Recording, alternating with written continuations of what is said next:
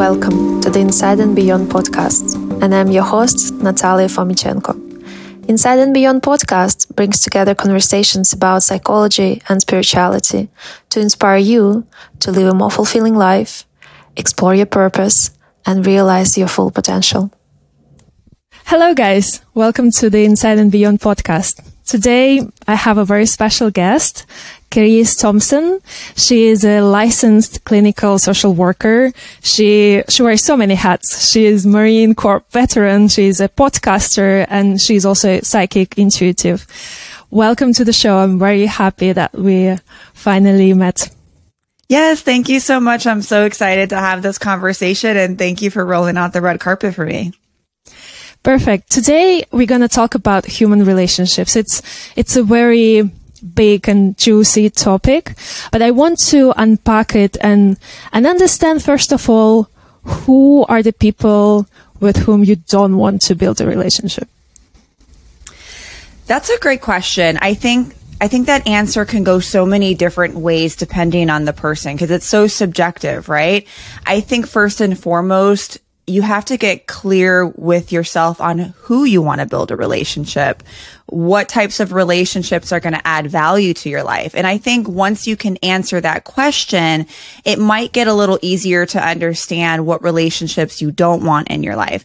Obviously, if there is someone in your life who makes you feel bad in any type of way, or pay attention to how your body feels. If your body is reacting around this person, if you feel anxious around this person, if you feel drained around this person, that might be your body's way of telling you that something feels off, because you have to remember that our nervous system is part of our fight or flight. This is the part of our body that tells us if we're safe or if we're not safe. It almost has like its own brain.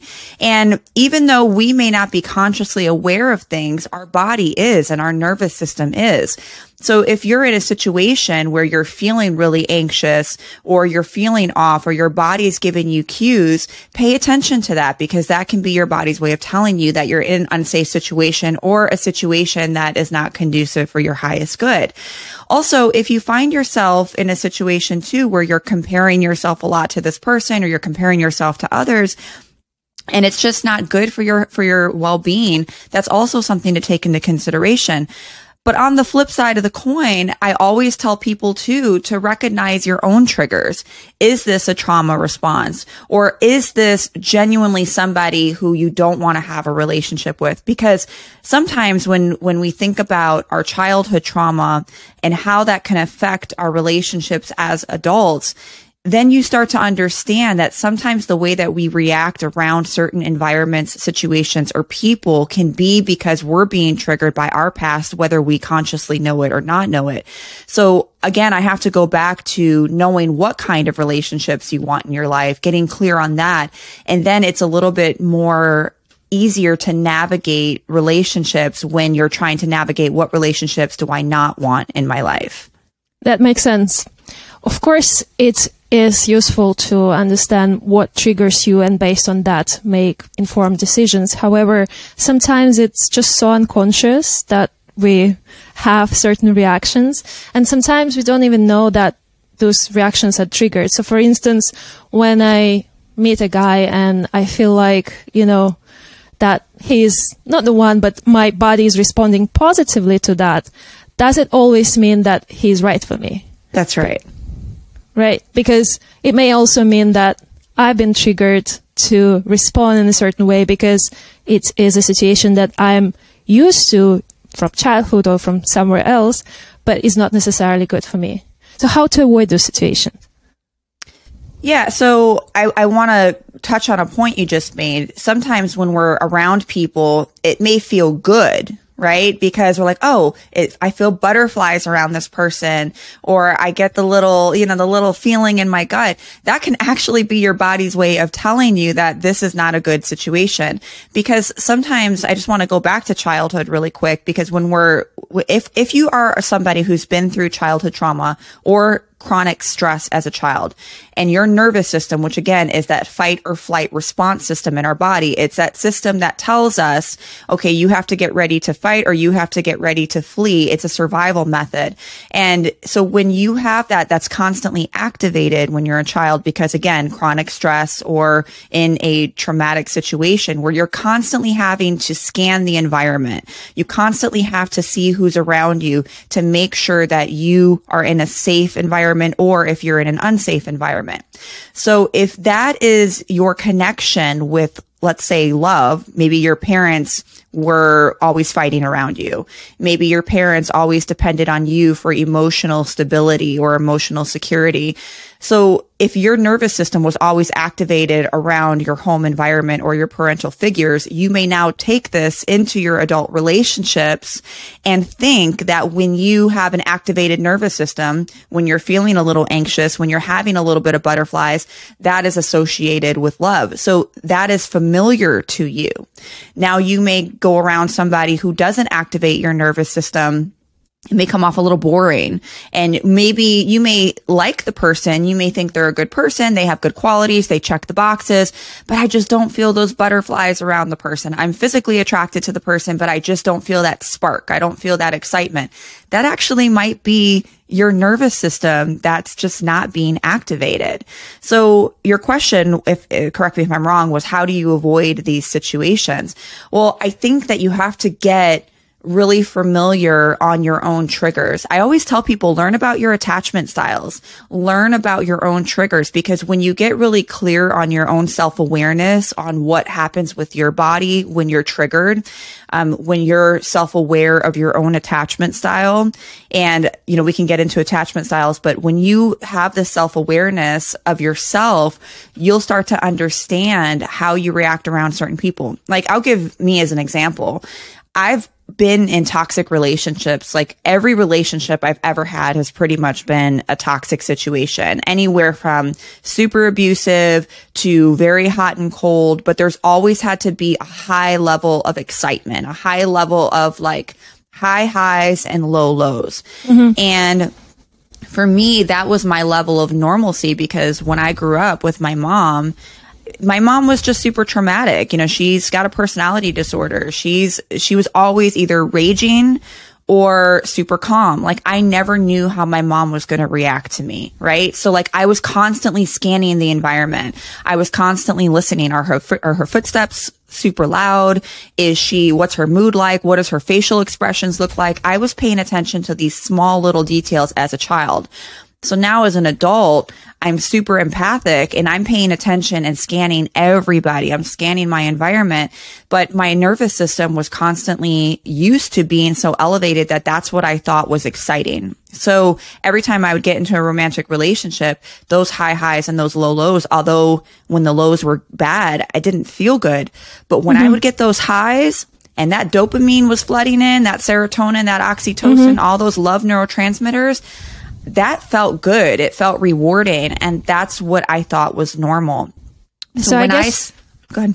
Sorry. I guess here there was some sort of dependency on those happy neurotransmitters that were there whenever a love event occurred, even though in the childhood you didn't necessarily know what the right love is, right?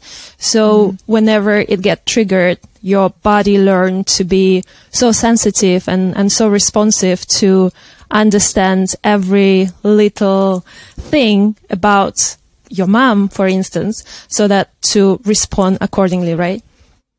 Yeah, exactly. And so when you get used to that, and you're navigating life and you're navigating relationships, I think it's very natural to go towards what's familiar to you. So if that is what you know, that is what you believe love is, because that's what you were shown, that is what you learned, that is what you watched. So that's what you're naturally going to navigate towards. So I think the key here is really trying to understand that and having a lot of self-awareness. And this is not something that happens overnight. Like, this is the field that I'm in, and I'm 36 years old and I'm still navigating this. I still have triggers. Like, I'm not magically cured and I don't know everything just because this this is what I do and I educate on this. If I get into a relationship now, which I'm very single, but if I got into a relationship now, would I be more secure? Absolutely. But would some of those anxious tendencies still come up? Absolutely. So am I able to better navigate that now? Yes, because I'm able to have that self-awareness. Like before, I might have sent paragraphs. Now I may write it out, but I may not send it. So it's like certain things to be aware of. So my advice to anybody who maybe went through that type of chronic stress or trauma when they were younger and they find themselves in a lot of relationships that are high highs, low lows, I would get really, really serious about learning your own attachment styles, learning your own triggers, and being aware of how you feel around certain people. And that's a good starting point. That's great. I guess it's very important to distinguish two different type of awareness. First is more like on a high level, which is just awareness of how you feel, which does not necessarily what you want from a relationship. So again, you may feel very excited, but it may be a result of triggers of a relationship that you don't want to go into. But now there is a second level of awareness, which is awareness of your own triggers, which again is developed over time. And it's not like you've developed it now and now you're using it. It's an ongoing journey.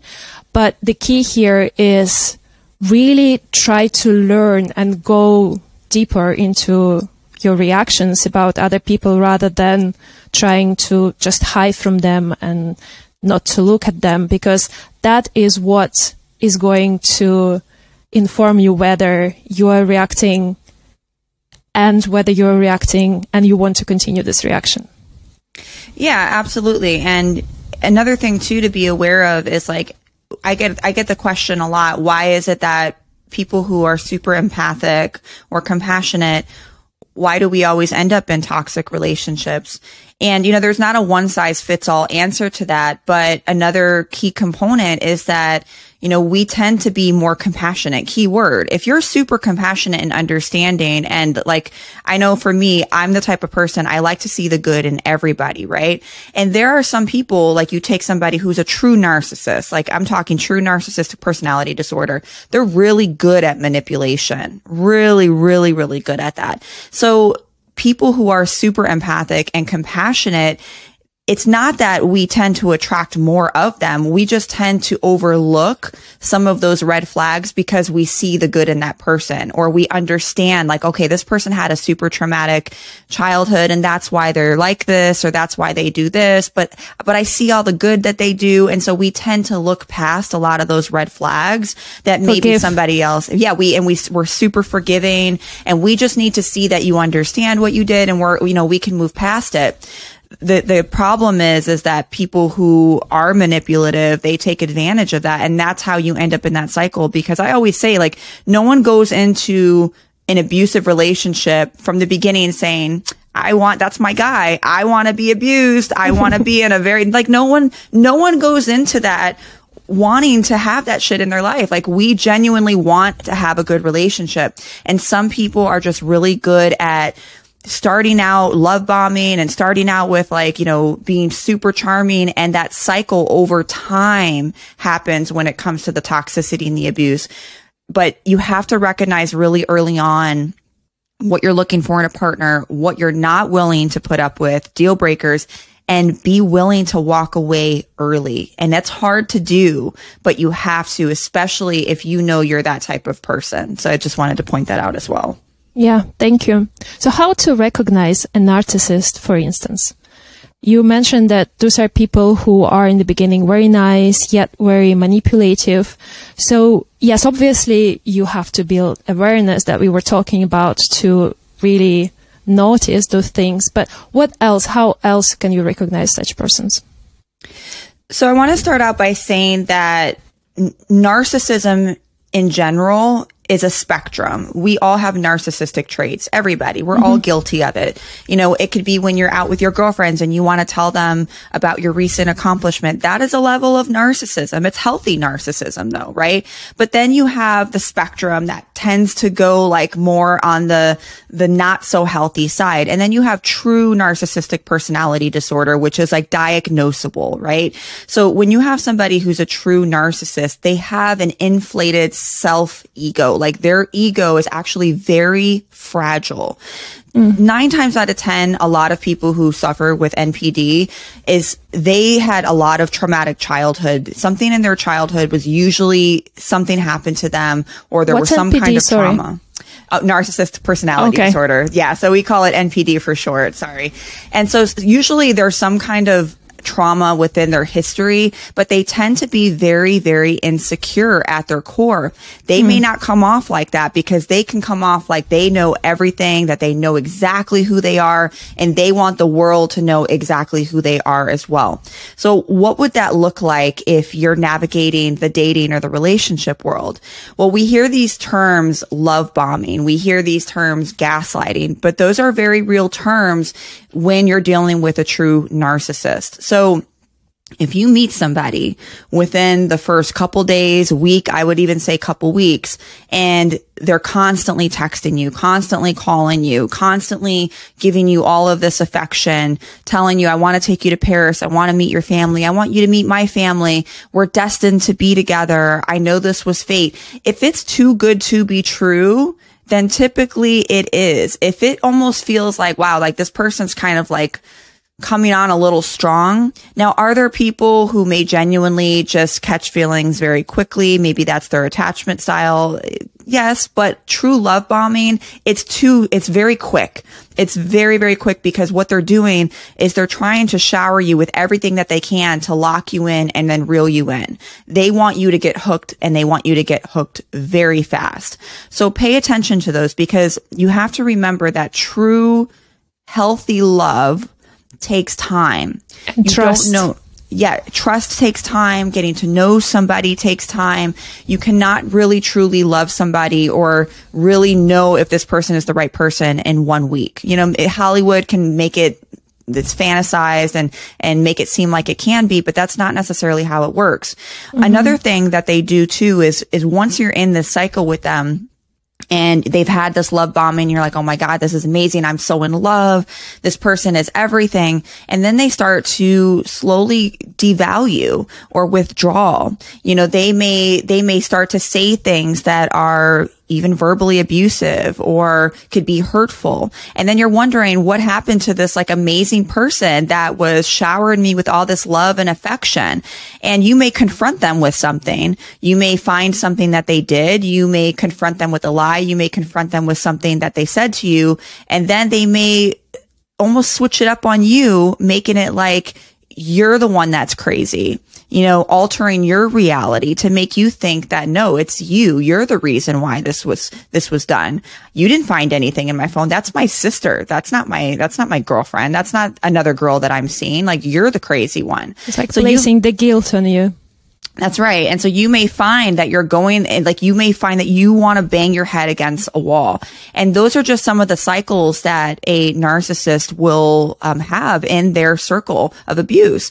And so it's really important to, again, get really clear from the beginning what you want and what you're willing to walk away with. And if you do decide to go no contact or walk away, that is when the cycle begins again, and they will love bomb you again. But it's really important that if you find yourself in a narcissist abusive situation, or even if it's in the beginning cycles, that you block. You have to cut contact. Like, there's no leaving a door cracked open. You have to cut all contact, because narcissists need supply, and they will find supply somewhere. They need the supply to fill their ego. If they're not getting it from you, trust me when I tell you, they will get it from somewhere, because they need it to survive. And if you cut them off, eventually they will leave you alone. But you have to cut them off. What if they start threatening you and saying all those things that they would do to you if you cut the contact completely? What do you do?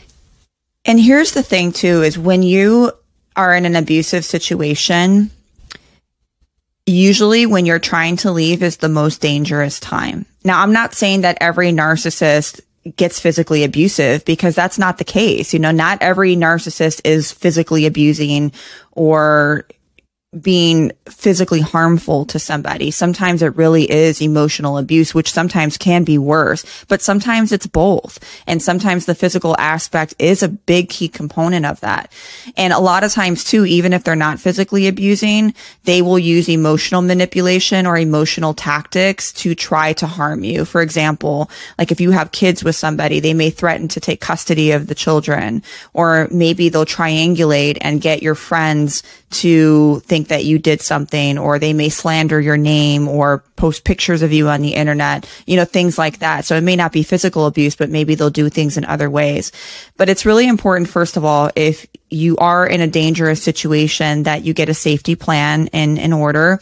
And a safety plan could include who you would contact, where would you go, do you have money set aside, where is a safe place that you could go to if you do find an area, if you do find a time that you can leave when he's gone or when she's gone. So safety plan is really important. I think finding support is going to be a key component too, because oftentimes when we're in abusive situations, they will try to isolate you from your friends, from your family. And if you talk to most victims, oftentimes they haven't had a lot of contact with family or friends for a while because they were isolated, and then they felt guilty because they went back, and then they didn't want to feel the guilt and the shame that was associated with it, to have to explain themselves to family and friends that, hey, I went back to my abuser.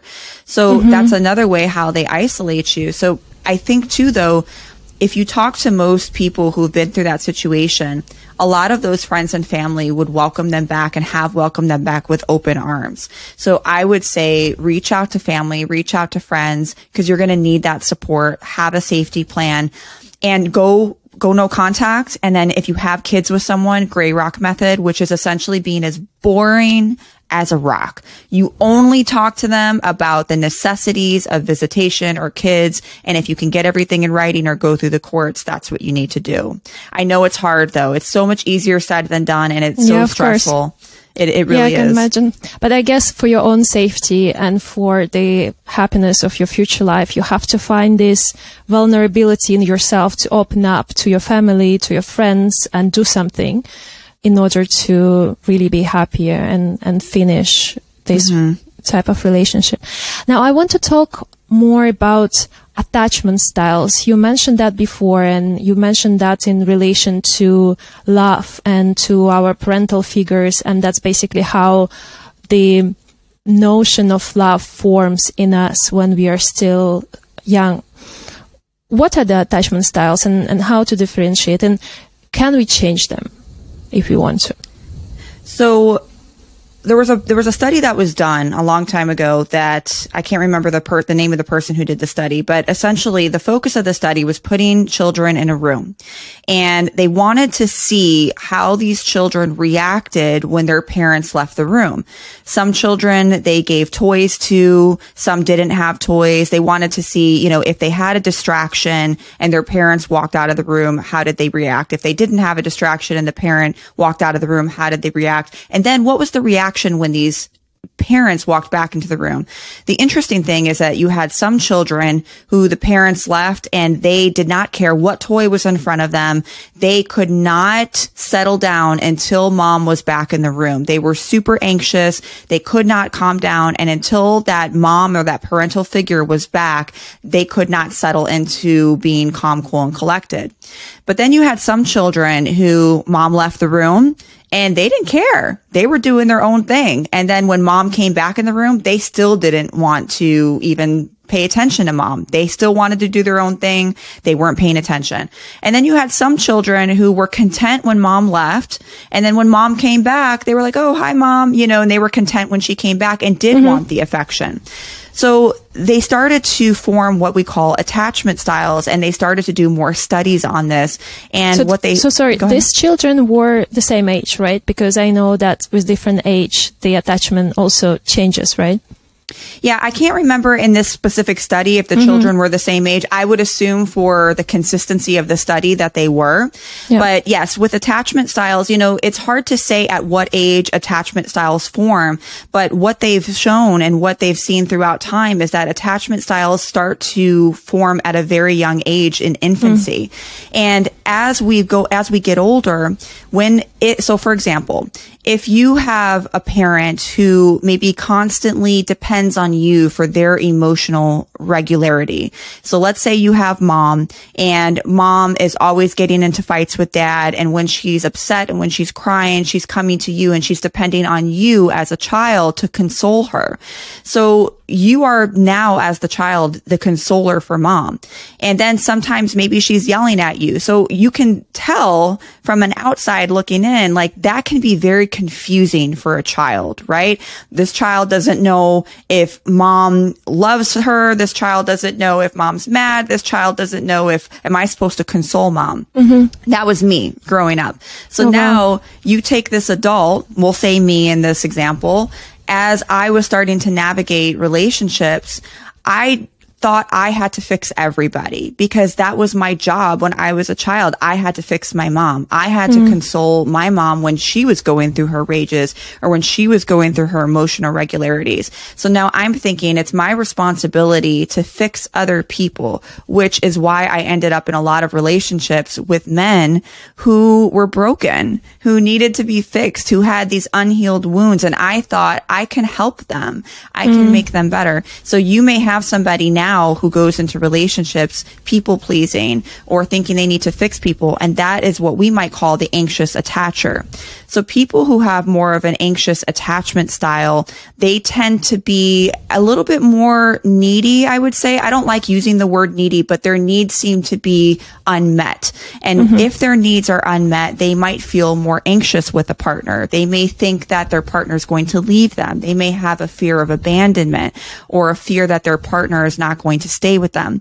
They may have a fear of speaking up or stating their needs, because if they state their needs, their partner may leave. Because remember, if they were a child and they were taught not to state their needs, or they were punished when they stated their needs, or they were taught that they were supposed to be the person that was consoling their parents, they're being taught you're supposed to be adhering to other people's needs, not your own.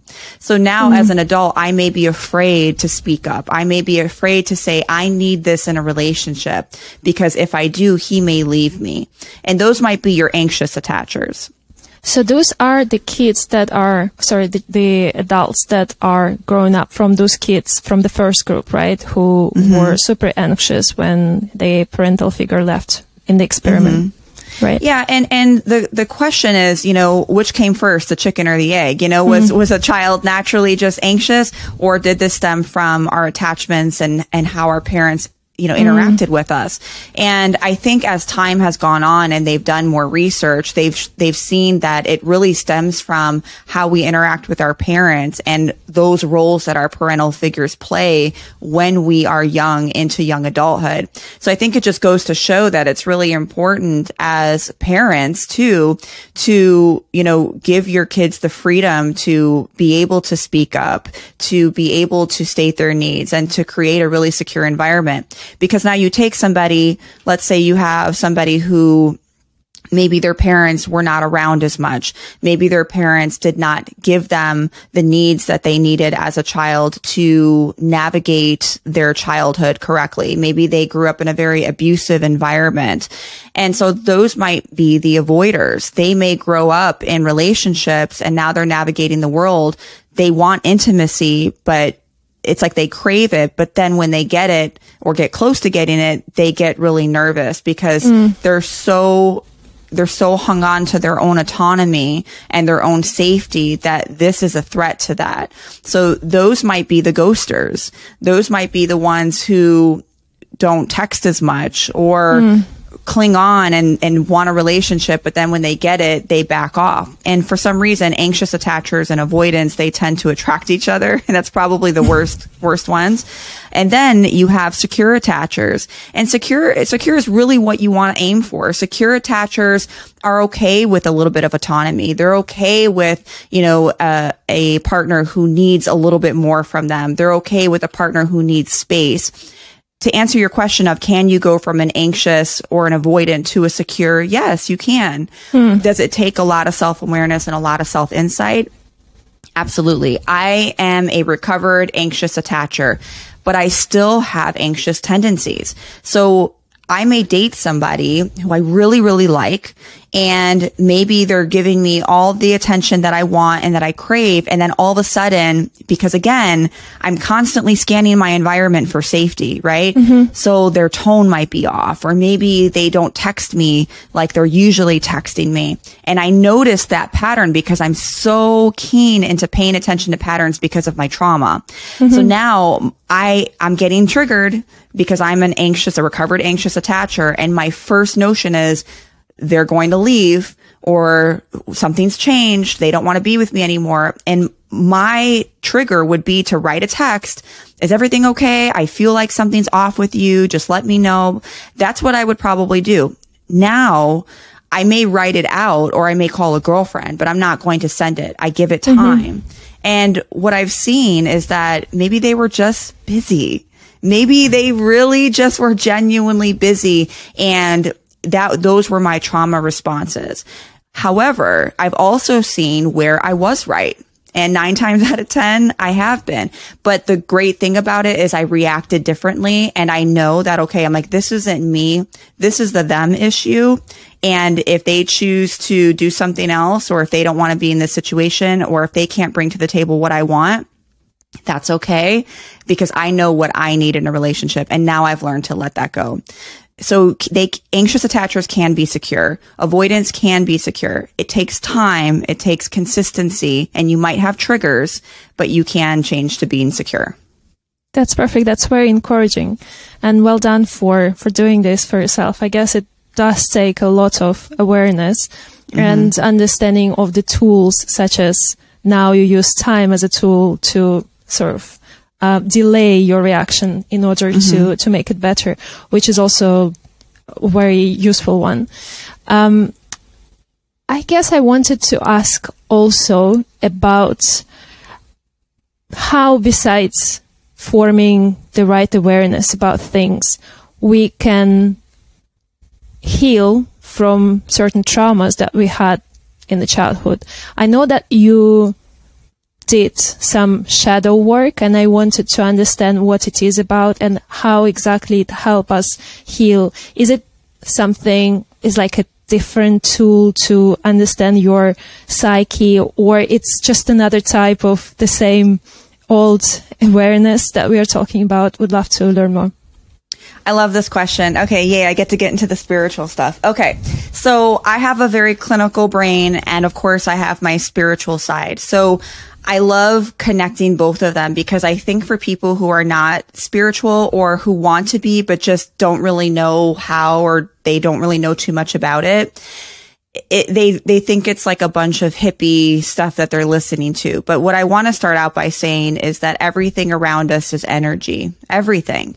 The way that you are watching this podcast or listening to this podcast right now is because energy exists. We don't see it, but it's measurable and we know it's there. So your thoughts are energy. You as a human, that is energy. And so you have to understand that concept first before you can move on to understanding what shadow work is and what healing is.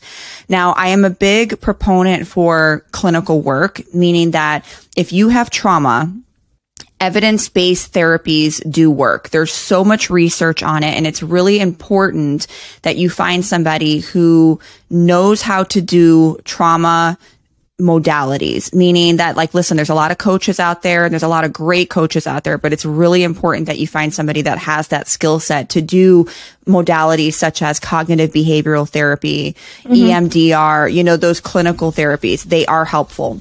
But I also am a big proponent for spiritual work as well, because there's something so powerful about spirituality and healing. And I think it's really connecting with your higher self to understand, first of all, that you're not just human living a spiritual experience. You're a spiritual being living a human experience. We all are connected consciously. And again, when you understand that everything is energy, you understand why and how we're all connected. So doing shadow work is really at its core just diving deep within yourself. A lot of times when we go through traumas, we want to avoid them. It doesn't feel good. It feels uncomfortable. So if we can just sweep it under a rug and forget or pretend that it's not there, that's what we do naturally as humans, because we don't want to feel stuff that makes us feel like shit. We don't want to do stuff that makes us feel uncomfortable. No one does. Who does? I don't. No one does. Right. But the thing is that our body doesn't forget. Our body remembers. And even if you unconsciously don't remember things, it's going to come up in some way. So when you're doing shadow work, you can do things like journaling, even processing through meditation, really getting to know yourself. And you don't necessarily need a therapist for this, but you may find that it brings up some unhealed wounds. So I'll give you an example. When my grandfather passed away when I was 17, my mom and I had moved to Florida a couple years before. My grandfather did not want to come with us, and I grew up with my grandfather. And I held on to this guilt that we left him and that he died, and I never got to see him again. I didn't really know how I was feeling for years. Now, mind you, I'm 37. So when I started to go through my spiritual awakening, like when I was like 33, it was a couple years ago, I felt this urge to write a letter to him. And as I'm writing this letter to him, all of this like just energy and emotions just came out. I just couldn't believe how much I was holding in.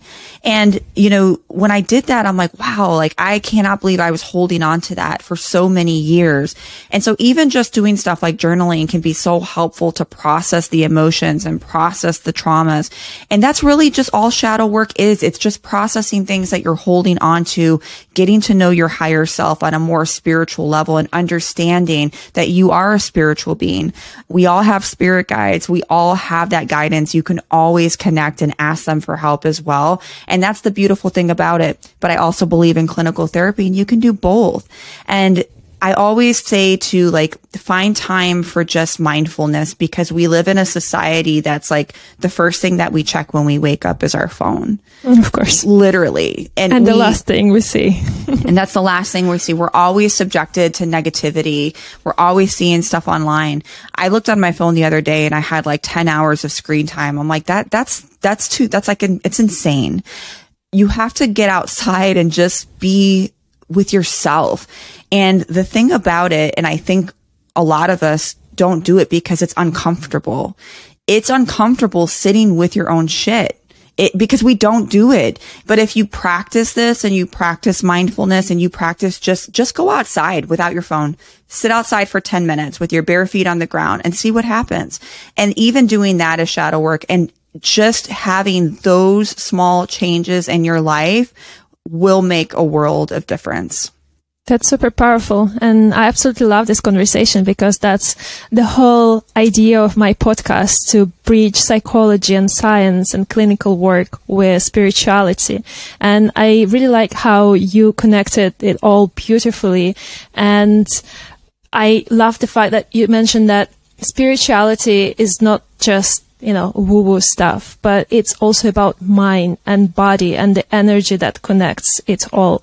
And if we have certain traumas that we are not necessarily be consciously aware of, that they're still inside us, they may be stuck in our emotions, they can be stuck in our bodies, they can produce certain pains in our bodies that we wouldn't even be aware of. And there's so many sources and work that has been done, especially by ancient cultures, that detailed the way how the body may be connected to certain emotional pains. And it's fascinating. And I think in the West, generally, we tend to overlook a little bit this big part of what makes us a human being, and only focus on, science or clinical work, which is nothing wrong with that. But when we talk about psychology, it often comes in the context of if you have a disorder, you need to treat it. And it somehow puts you in the position that something is wrong with you and you need to be fixed. And it basically disempowers you from doing anything with your life. Whereas if you look in the situation from a different angle and realize that you have so many other resources that you can leverage from within yourself, you can shift your perspective, you can work your traumas, you can really change this energy balance within yourself. And that's empowering. That's what you can do to really make your life better and of better quality and more enjoyable. Yeah, my spiritual awakening changed my life. I was never the type of person, I was never spiritual. I didn't grow up in like a religious household. My mom, she's Brazilian and Palestinian, so, very Muslim Catholic upbringing. And so for me, she didn't expose me to anything. She has religious trauma, so she didn't put that on me. But when all of a sudden I just felt this urge to get a reading from someone, and I did. And she's like, you're very psychic. And I'm like, yeah, I agree with that. Sometimes I know things before they happen. I don't know how. Interesting. But I would always attribute it to overthinking, but then it would happen. And so I knew I was always very psychic in a way, but I never really knew the word to put to it. Mm-hmm. And so after that happened, I just felt like this really strong urge to buy tarot cards. I don't know why. Never picked up a deck in my life. Within 2 weeks, I'm not lying, within 2 weeks, I opened a business and I started reading for other people. I started off from donations, and then as time went on, it just kind of grew and grew. But the interesting thing about it is that I have found with a lot of my clients that have trauma or going through serious stuff with relationships, they find more healing through the readings that I've done than they've had in 4 or 5 years of therapy. Again, not negating therapy, but there's just something so powerful about spirituality and energy. And when you have this light bulb that goes off, it's like, I get it now. Like now I understand why I have to do this work. Now I understand, why I had this relationship with the person. I don't know. I feel like it almost just takes you from like you're on the field and you only see one view to now you're in the stands and you see everything around you. It just gives you a different perspective on life, on healing, and on yourself. And for me, that was what was so powerful in my life. And I never knew I would be doing what I'm doing now. And here I am, and so I think that's how powerful spirituality can be. That's super powerful and super interesting. I have 2 questions for you here. First, sure.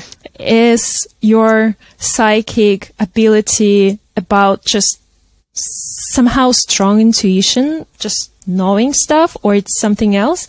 And the second one is just to tell me more about tarot cards. I'm hearing about this on every corner, but I never actually got to investigate what they're about and what exactly, like, generally the readings would tell you. Is it about your future, or is it about something about you internally?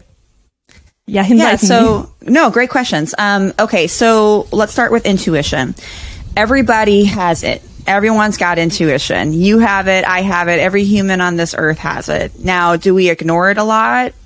All the time. For sure. So, we can have this intuitive feeling that says like turn left, and we turn left and we avoided an hour of traffic, or something tells us like go pick up the kids early, and then maybe there was a lockdown at the school. We've all had it happen at some point in our life. Some people call it luck, some people call it intuition, but I think as a human species, we're all aware of this inert feeling inside of us that just tells us what to do sometimes.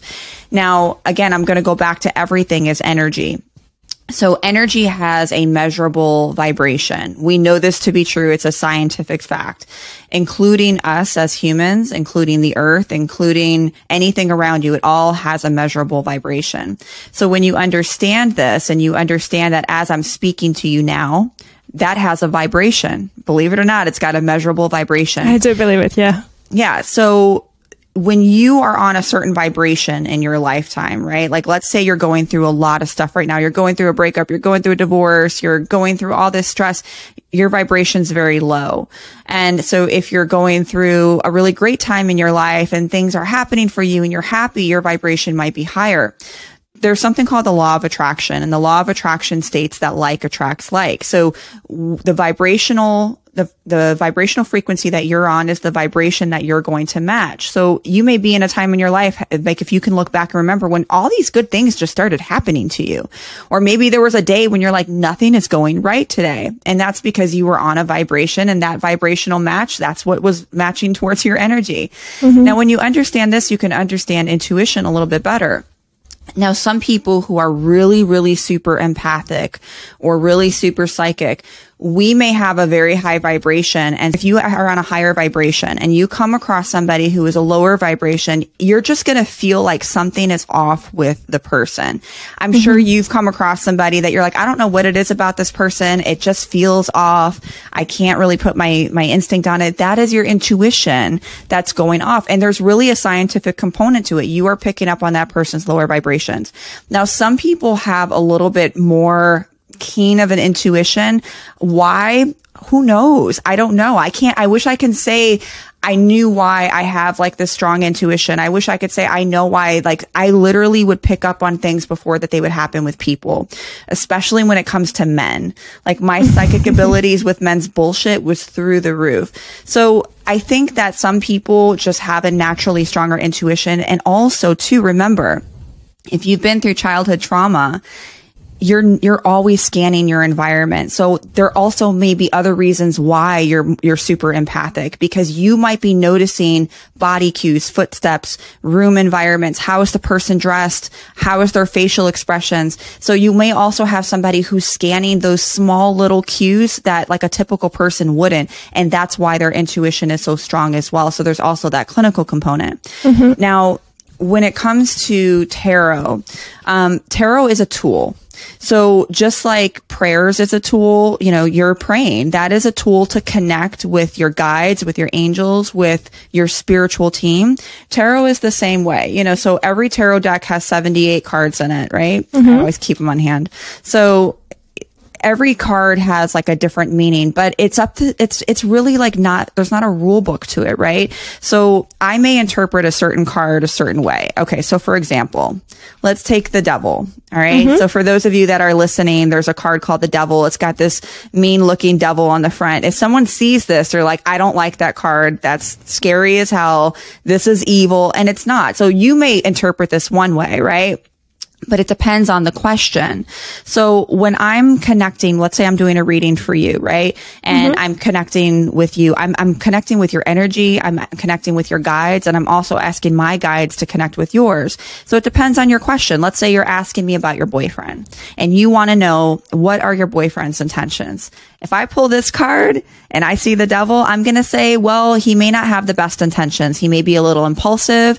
He may be somebody that will do some sneaky stuff. He may not have the best intentions in terms of what he wants in a relationship. He might be more manipulative, or so it could basically depends on how you will which card you will take randomly, right? So there is a randomness component, right? You don't choose the card intentionally. You just pick it randomly.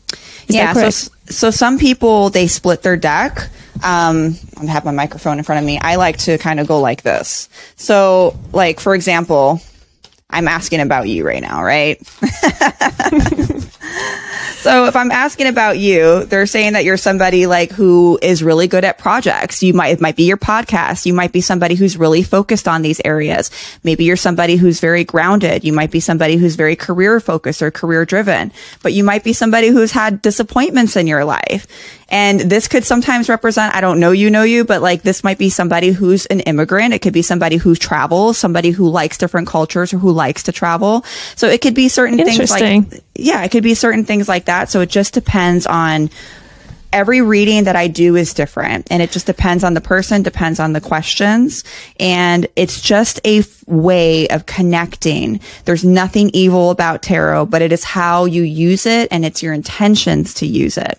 But it's very real. I will say that tarot has given me more guidance and more connections with source, God, whatever you call it, than any Bible, than any church. And I know for a fact it's real because I get valid, I get proof every day when I do this.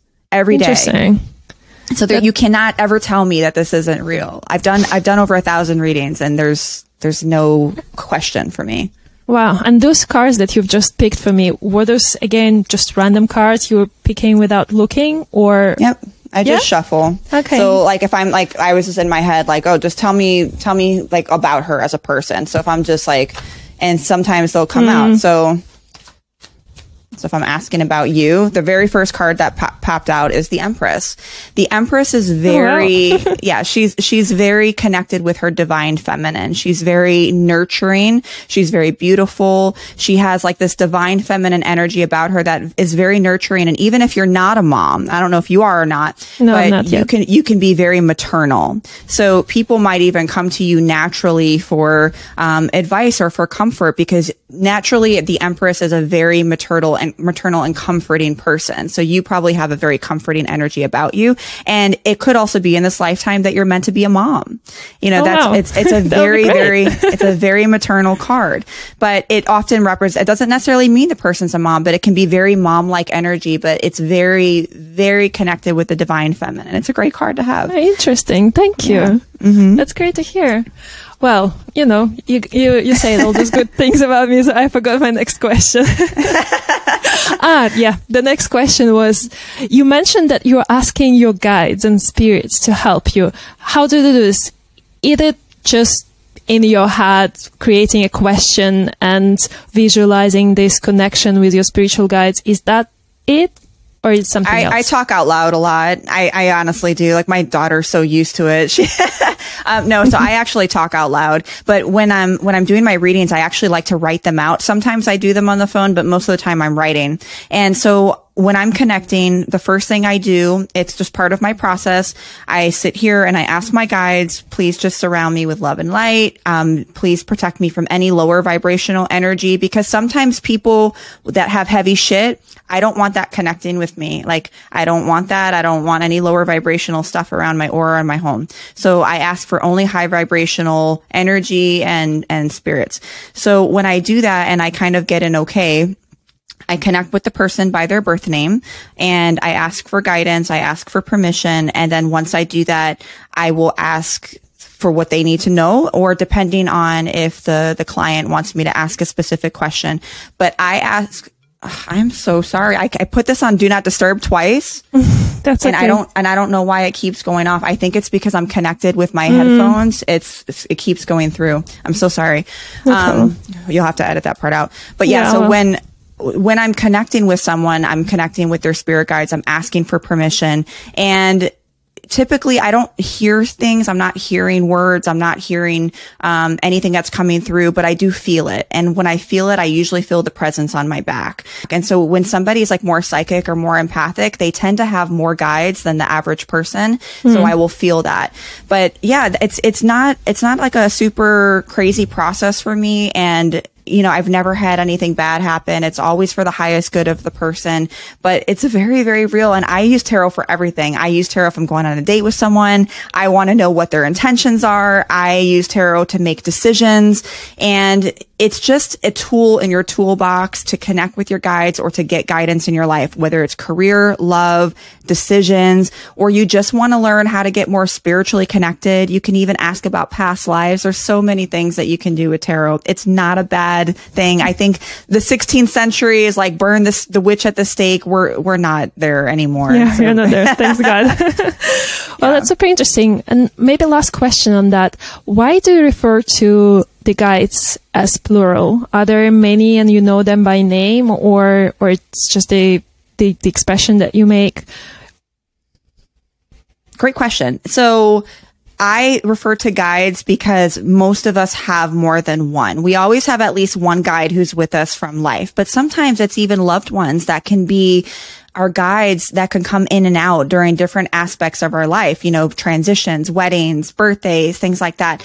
I do see that people who are in positions of healing to help others, like if they're psychic intuitives, nurses, doctors, podcasters, when they're spreading the word or helping other people in some way, they do tend to have more guides because they need more help to do these things. So we typically have multiple. I'm not somebody who can be like, oh, you have 5. I don't see them. I don't hear them, but I feel them. And what I do hear is vibration. So I hear like really high pitches sometimes. So like the pitches will be different. And so it's really weird. I know this sounds crazy, but like if I'm doing a reading or even sometimes when I'm doing something with me and I hear like a really high pitched sound, it's usually my cue to pay attention to something. And, I always tell people to pay attention to synchronicities. Like if you see 111 a lot, if you're constantly seeing a certain type of bird, if you're constantly seeing something that's a synchronicity in your life, they often will use that to try to get your attention in some way, or to sometimes just say, hey, we're here. But to answer your question, yes, we usually have more than one guide. How many? That's questionable. Some people claim to know names. I'm not one of them. I'm a very ethical reader. So I'm the type of person, if I don't know, I'm going to tell you I don't know. And there's this stigma that psychic intuitives know everything. And that's just not the case. Like I can see, it's like a puzzle. I can pull cards for you and I'm interpreting what I see, but you may be the one to know what this means. So I don't know everything. Interesting. Yeah. Wow. That's beautiful. Yeah. I love the synchronicity topics as well. And I can talk a lot about that too. It's just, I always thought that whenever I see a synchronistic image or event, I always interpreted it as, I'm walking in the right direction in a way in life, rather than they would like to, encourage my attention, which may be also to protect me. So I don't know, maybe, I guess it depends on the case by case basis, but yeah, it's interesting too. And again, it goes back to the awareness, not only of yourself, but of the world around you. And the more little things you notice, the more information and also like positive feeling and somehow protection and safety feeling you get. Because once you start appreciate these little things, once you start notice them, you realize you're actually not alone. And even if you sometimes feel lonely, once you start realizing and noticing those energies or synchronicities or different presences, different sounds, you actually realize that you're not alone. And I'm just realizing that as I'm talking and I'm getting goosebumps. It's a very interesting realization. Thank you for that. And no, you hit the nail on the head. Like for you, if you see these synchronicities and to you that means that you're walking the right path, then that's what it is. There's not a one size fits all that when you see 111, this angel number means this. And I think we have to kind of get out of this like linear path of if I do this, it means this. If I do that, it means this. It means whatever it means for you, right? So again, like I can pull cards, right? And I always tell people like, oh, I want to learn tarot. Okay, but you can look at the meanings, but again, like you may pull a card and you may think like, okay, I just pulled the devil again. But let's say you pull the Queen of Cups. Well, you can look it up online. And it's like, oh, the Queen of Cups is somebody who's intuitive. It represents a person, but not all the time. Like I may look at it differently. Like if depending on the context, I may look at it like, well, you have to use your intuition more. It doesn't necessarily mean that this is a person for me. It could just represent somebody's intuition, or you need to be really intuitive about the situation you're in. So my point is that you just have to discern what your spirituality means to you. There's no one size fits all. There's no right or wrong way when it comes to spirituality and your relationship with your guides, your relationship with your higher self. And if you're listening to this right now and you're like, I have no idea what all of this means, I don't know what they're talking about, but I would love to learn more, I would say the first thing that I would start doing is meditation. Meditate in the morning. even if it means like 5 minutes and you're thinking about what you have to do for the day, that's okay. Just start with meditation. Start with that mindfulness and start with those mindfulness practices. That is a form of spirituality. You don't have to do tarot. This is my thing, right? But that may not be your thing. You may have other means of spirituality. Your spirituality might be walking through nature and just knowing that there's something bigger than us. And you can start there. Exactly. And the meditation, again, doesn't necessarily have to mean you're sitting cross-legged and you're, trying to avoid these thoughts about what you're about to do next. That's right. But it's also about just practicing this attention to little details of the present moment rather than on the present thoughts about past or future. Mm-hmm. So once you start, I guess it's a good flag or indicator whenever you catch yourself thinking about your past and future, it means that you are now more aware because you've just caught yourself doing that, and B, that's your key to start paying attention to little things around you rather than your thoughts. That's right. Yeah. And I think too, like with spirituality, the beautiful thing about it is you realize the things that you don't need, like the things that I thought were important before in my life. I realize now, and I'm like, they really have no meaning in my life. Like my priority of what's important to me has changed so much. Like I value my time now. I value my time with my daughter. I value my experiences with her. I don't need things. Like I used to think like I need to have a Gucci purse and I need to have this and I need to have this type of image. And now, although I still like to be a girl and I still like to wear makeup and do, pretty things and get pedicures and stuff, but it's not important to me. Like my priority is helping people. My priority is being in service to others. Yeah, it's great to make money, but am I going to find fulfillment in that? No, my fulfillment is when I get an email from somebody that says, your podcast helped me leave my abusive marriage. Your reading helped me realize that I can heal. And when you realize that there's so much more out there than us and that we're here to really help each other elevate and be better humans, everything in your life will change. Same here. And that's exactly why I started this podcast as well. Thank you so very much. It was such an amazing conversation. I've learned so much and it just left me feeling very grateful and happy. Thank you so much for that. Thank you for having me on the show. It was such an honor.